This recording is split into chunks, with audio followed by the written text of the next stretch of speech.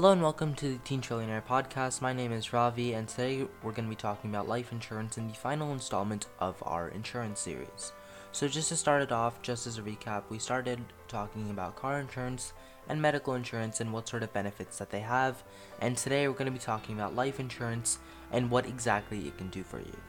So in simple terms, life insurance is pretty much just like car or medical insurance, but the things that would need medical or car insurance would be a car accident or some sort of medical emergency.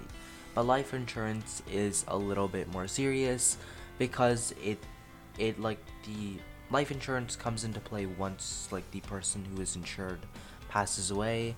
And this means that when you're looking at life insurance, and especially with this whole COVID-19 pandemic, and because death rates have been through the roof because of the pandemic and everything that's been going on, life insurance has been gaining a lot of traction lately because of the fact that there are a lot of economic downfalls during this pandemic, and people see it as, okay, well, if you're the one of the parents for your family, or you make the majority of the money, life insurance is something that is being considered because it offers your family some sort of money at the time of your passing, and this could possibly be useful for a lot of cases, just in case your family isn't expecting it and there's no other source of income. It can support them, and life insurance is quite it's an end all be all for insurance, but it is quite serious. And the way that it works is that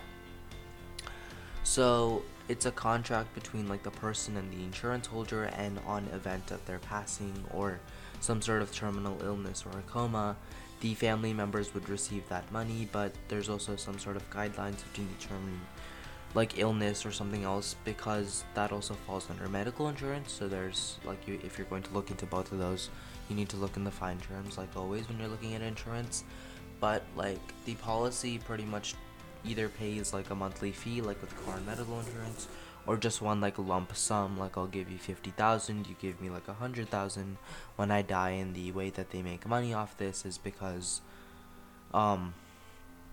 they can put it to interest accounts. They can give it to people who have because usually insurance agencies do a lot of different types of insurance, home, auto, medical, life, everything. So that money that they get from these life insurance contracts can be used to support them financially in terms of giving money away for medical or car insurance.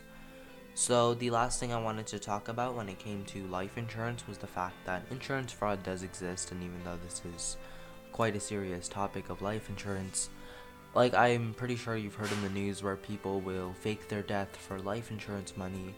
And this is serious because now you understand how life insurance works, and that is insurance fraud. And there's a lot of other ways to go about insurance fraud, because if you have medical insurance that would give you a free pair of glasses, those glasses are supposed to go to you.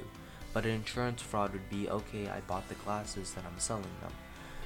I'm not sure if that's exactly insurance fraud, but there's some things that you can't do.